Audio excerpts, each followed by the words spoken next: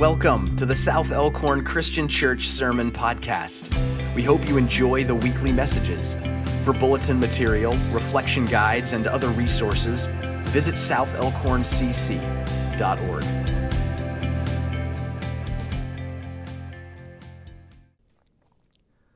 The Exodus story continues. But the passage we're about to read is often left out. It's skipped, dropped, dare I say, avoided. By whom? The lectionary.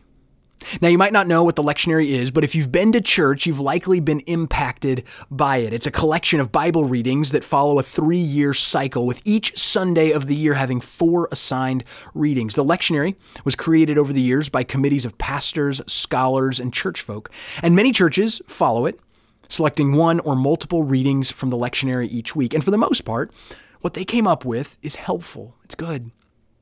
The stories of Scripture focus on a gospel for the year and are coordinated with festivals and holy days like Advent, Christmas, Easter, Pentecost. I mean, imagine reading the story of Jesus cursing the fig tree on Easter. It's a good story, an important story, but not for Easter. We need an empty tomb story, a resurrection story. And the lectionary has it. Thanks, lectionary.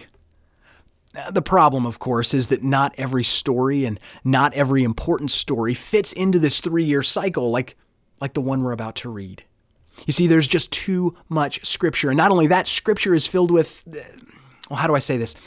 Unsavory passages, disturbing details, and confusing characters that sometimes, maybe most times, it's just easier to leave out, like the passage we're about to read. I liken the lectionary to the interstate. It's a 4-lane expressway through Scripture that gets you somewhere you need to go conveniently and gives you some important views along the way. Of course, to do this, the lectionary interstate blasts through the hills of some of the trickier challenges, and it also entirely avoids the highest peaks and deepest valleys. So if you've never heard this part of the Moses story, or if you've never really read this passage in Exodus, it's okay. You're likely not alone. This isn't a pit stop on the lectionary interstate. It's more of an off-road excursion into the scriptural backcountry. The terrain is rough and challenging, like a ridgeline peak that is hard to get to. But if you're willing to make the trek, it offers you a view of the countryside that just might blow your mind and change your world. So let's read from Exodus chapter 2, verses 11 through 22.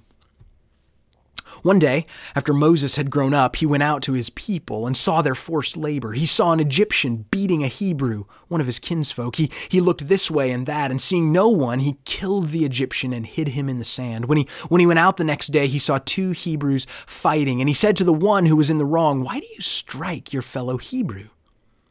He answered, "Who made you a ruler and judge over us? Do you mean to kill me as you killed the Egyptian?" Then Moses was afraid and thought, "Surely the thing is known." When Pharaoh heard of it, he sought to kill Moses. But Moses fled from Pharaoh. He settled in the land of Midian and sat down by a well. The priest of Midian had 7 daughters. They came to draw water and filled the troughs to water their father's flock. But some shepherds came and drove them away. Moses got up and came to their defense and watered their flock.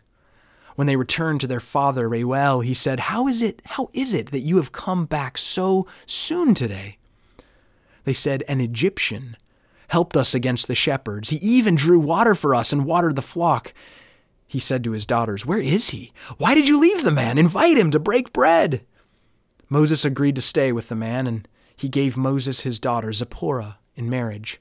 She bore a son, and he named him Gershom, for he said, "I have been an alien residing in a foreign land." The word of God for the people of God. Thanks be to God. Moses got himself into trouble. But it's not the kind of trouble that comes from just being an imperfect person leading an imperfect life, which he was and we all are. No, Moses got himself into what the recently deceased John Lewis called good trouble, necessary trouble. This is a story about making choices. We always have choices, and sometimes those choices will get us into trouble. Moses chose the trouble of losing himself, of emptying himself of a future that nobility could afford and palace privilege would secure. Moses chose the trouble of losing himself for others. And Jesus reminds us in the Gospels that losing one's self can also mean the opportunity to gain a new, more free, more blessed, and more beautiful life, and perhaps change the world. Moses was born a Hebrew in hostile Egypt. He was born into enslaved conditions and Pharaoh's cruel, fear-driven death decree. Yet Moses survives on the creativity and courage of women who defy this decree, who could have gotten into some trouble, who did get into a bit of trouble, including Pharaoh's own daughter, the princess, who adopts Moses into the Egyptian court, a Hebrew child. We don't know what happens in the young years of Moses' life. We only know that he grows up, nursed by his mother. And we're wondering, who does Moses become? Will he be a Hebrew? Isn't he Egyptian? Well, yes. Like most of us, Moses has a complicated identity. Moses is at once the product of privilege in the palace of the Pharaoh and also a child of the oppressed on whose backs that privilege was extracted. He's a both and kind of guy. And Moses has choices. We have choices. It's just the choices aren't always easy and they will always cost us something. What Moses chooses and the trouble he gets into is what this passage is all about. So when grown-up Moses finally steps onto the scriptural stage, no longer tossed about by the Nile waters or the creativity of other people's courage, we're left to wonder, what will Moses choose? Who will he become? And that question intensifies as we read the opening lines that Moses went out that fateful day to see his people. Who are his people? Are they the Egyptians he played with and grew up with, the taskmasters and middle managers doing their 9-to-5 so that they can provide a comfortable and enjoyable living for their families? Or are his people the ones enslaved and exploited, toiling for next to no pay, working long hours, exhausted, abused, neglected, dismissed, and in a flash, we know what Moses chooses. We know who Moses chooses, made crystal clear in how Moses chooses to see. We read that Moses sees the forced labor of his people. Despite his place in the palace, he sees the bondage, the backbreaking injustice. He sees the Hebrew people.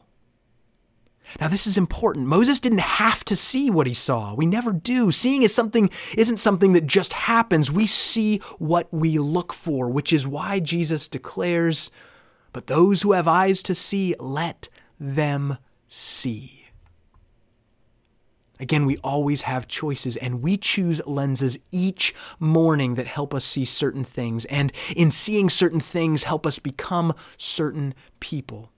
With different lenses, Moses could have seen the same activity of people toiling away in the dirt and mud, and he could have landed on a very different conclusion. He could have seen, well, just the unfortunate way the world is for these poor souls, and nothing he had any power to change.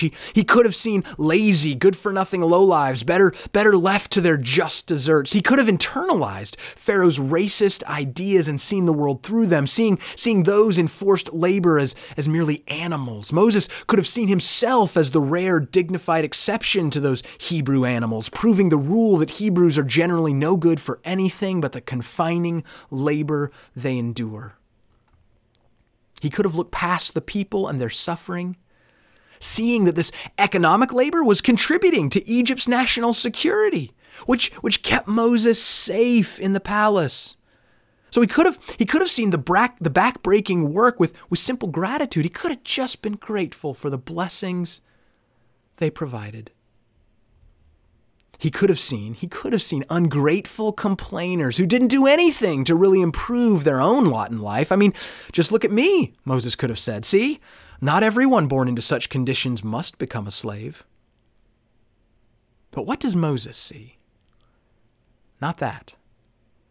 The lenses he chooses that day as he walks into the hot Egyptian sun are lenses of compassion and justice, lenses that notice suffering, especially unjust suffering. Moses notices how carefully crafted conditions create this suffering. This is no accident of history he's observing. This is the product of policy. he sees forced labor.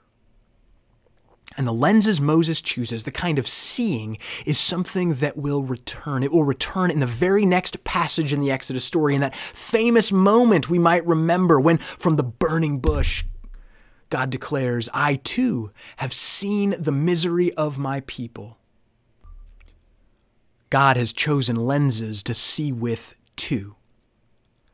I wonder if Moses choosing the lenses of compassion and justice, seeing people and the world with those lenses, I wonder if that is what it takes to really notice and embrace something as bewildering and beautiful and sacred as a burning bush. We see what we look for.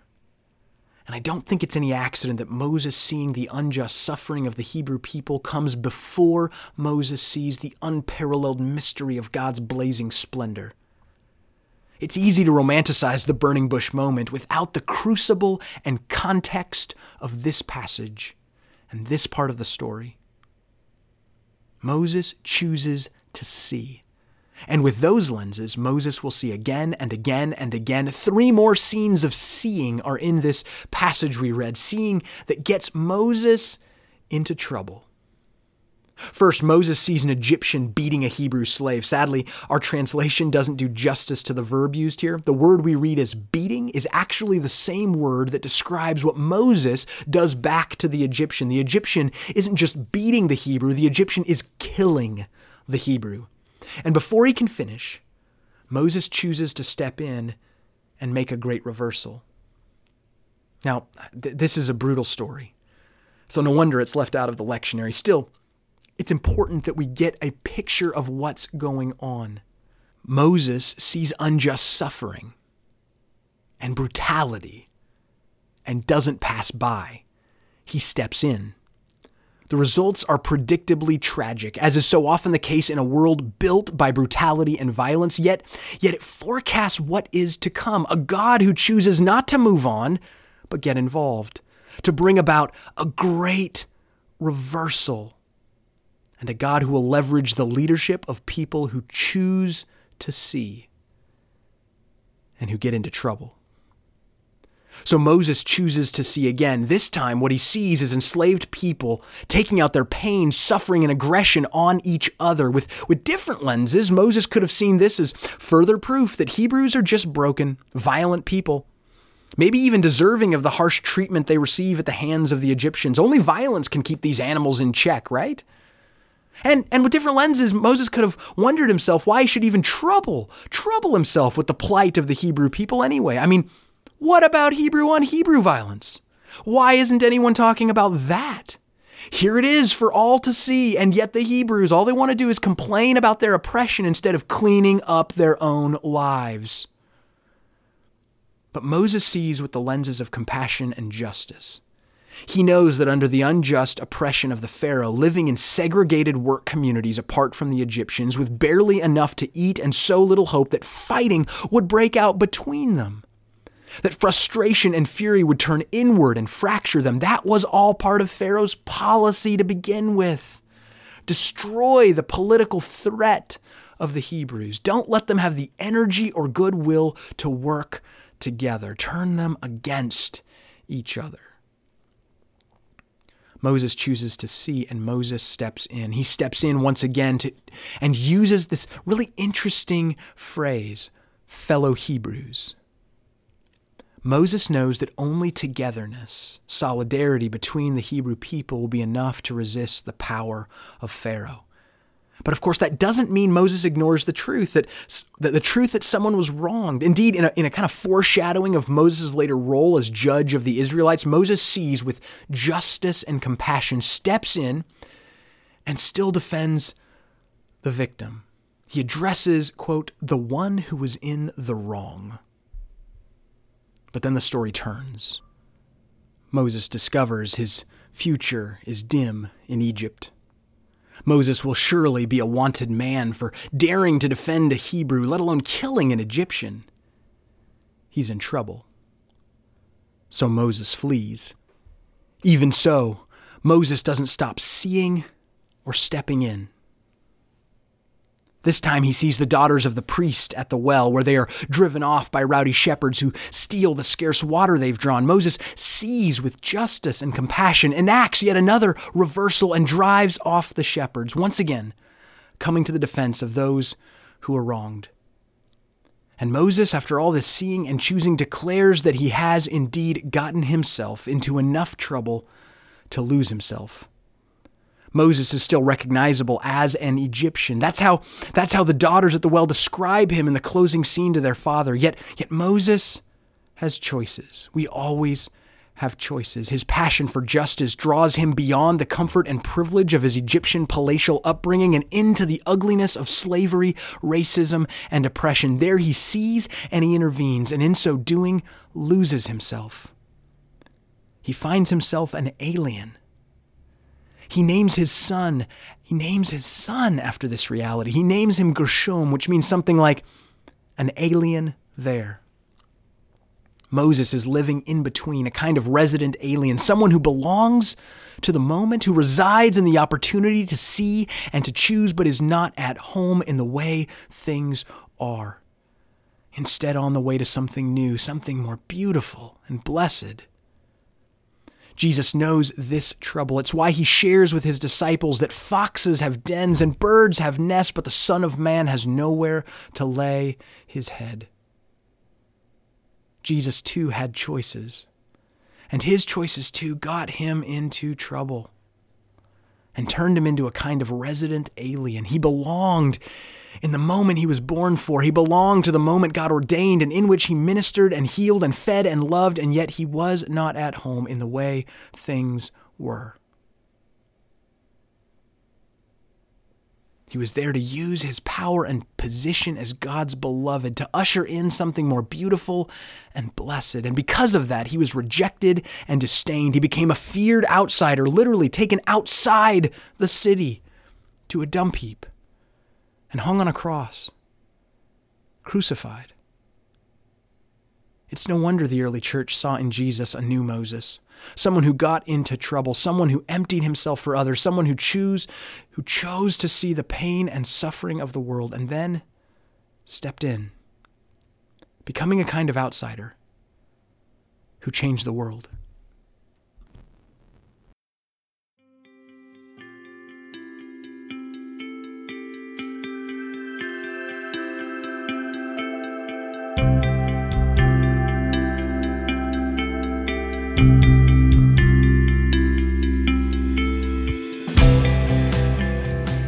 Thanks for listening to the message this week.